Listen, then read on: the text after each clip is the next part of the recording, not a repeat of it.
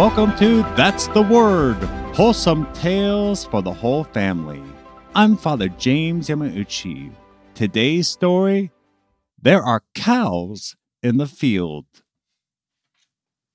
Dad turned the key in the engine, and the car started up. Then they were off. The mother, the father, and the two teenage sons sped along on their Sunday afternoon drive through the country. The parents chatted away in the front, with the boys occasionally jumping in the conversation. The boys gazed out the windows at the greenery, the passing forests and fields, broken up by the occasional billboard. The younger boy became lost in the hazy shapes outside. The scenery outside the car reminded him of the sports fields and his struggles. Everything seemed to be more difficult for him than other boys his age. He would miss the easiest pitches in baseball and the easiest catches. Once, when playing in the outfield, he did not notice a fly ball was heading his way until he heard it hit the ground. No wonder he was always picked last in sports. After watching the greenery pass for some time, the younger boy became restless. He noticed his mother's glasses were in the back seat. Just for fun, he picked them up and tried them on. Suddenly, he gave a sharp yelp. The car jolted as his dad recovered from the shock. "What is it?" his mom asked. "Look," said the boy. They looked, but they were not sure what he was seeing. Nothing was out of the ordinary, but to the boy, the world had suddenly changed. The green blobs outside the window became trees with branches that he could see and even distinct leaves. The billboard they were passing went from a rectangular haze to a large sign with text he could actually read.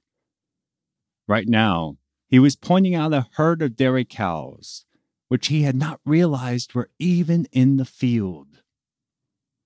Now the problems in his life made sense to the boy and his parents. No wonder he couldn't hit a ball to save his life. No wonder he always sat at the front of the class. He never realized that the boys could see the blackboard from the back seats. The very next day, he went to an eye doctor, who determined that the boy really could not see much of anything that was more than 3 feet away. He was quickly equipped with thick, black-rimmed glasses. Obviously, these glasses provoked massive ridicule among his schoolmates and earned him the creative nickname, Four Eyes. But, compared to being blind, the boy would take the glasses. Anyway, he already had a nickname. Dutch, as he was known, became far better at sports overnight, playing baseball and eventually, as is every boy's dream in Middle America, playing football. Dutch is not known as an athlete, nor is he known for wearing glasses. The first advice he received when he got to Hollywood was to get rid of the glasses. So he went through many public appearances and film work, unable to see very far in front of him. But he made it work, whether he was acting in a movie or playing politics. When he eventually got contacts, he would only use one so that he could see the crowds and his notes at the same time. Still, his glasses were what first enabled him to enjoy the world and see all its beauty. The actor and politician, who is best known for his 8-year residency in Washington, D.C., President Ronald Reagan.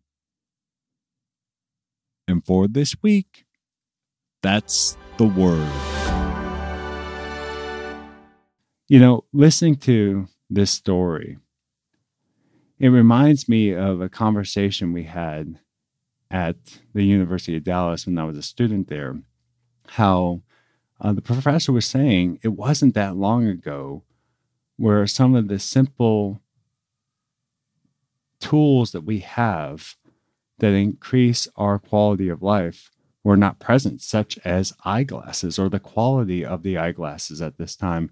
And so to just think about some hundreds of years ago, medieval ages, for example, a lot of people who nowadays would be able to address certain health problems very simply with our technology and advances would have been completely helpless at that time. And it's just something, especially as we move into Thanksgiving tomorrow, something to be very grateful for the simple advances that we have, but also even just for, like, when's the last time we gave thanks to God for the gift of sight? Something that for the vast majority of us, we just presume is there, but it truly is a gift from God. What's amazing, too, is that thanks to these assistive technologies, it's not only beneficial to the individuals who need them, but it unlocks their fullest potential. And we often have great gifts and blessings from these people who are able to, thanks to the assistive technologies, develop more innovations and more great things and make our society and our world an even better place. So there's just a lot of things to be grateful for. Even with the crosses of life, there's so many things to give thanks. It's hard to believe it's already been over a year since we've been doing this podcast. And Jean-Pierre and I are just grateful for the opportunity to work together on this and building up our own skills in the podcast world and writing stories. But also we're deeply, deeply grateful to our listeners for their support and their suggestion and their encouragement. Yes, thank you all so much. We've really enjoyed doing this. We're really glad that you all enjoy listening. And we hope to be doing this into the next year and for years to come. Absolutely. So, since it is the day before Thanksgiving, what is your favorite Thanksgiving food? I like the ice cream at the end. And the ice cream with anything in particular that's connected to Thanksgiving? Not really. I'm not a big Thanksgiving food guy. I mean, the pies are nice, but I'm not really that big into Thanksgiving food. I like the day off. I'm thankful for that. That's great. And we always have a great time with our family. I would say that I love the cranberry sauce. I love turkey just in general, but I do love the cranberry sauce. And so just to conclude, Jean-Pierre and I want to wish everyone a blessed and holy Thanksgiving Day and weekend from Thunder Rock Productions. If you enjoy That's the Word, please share the word.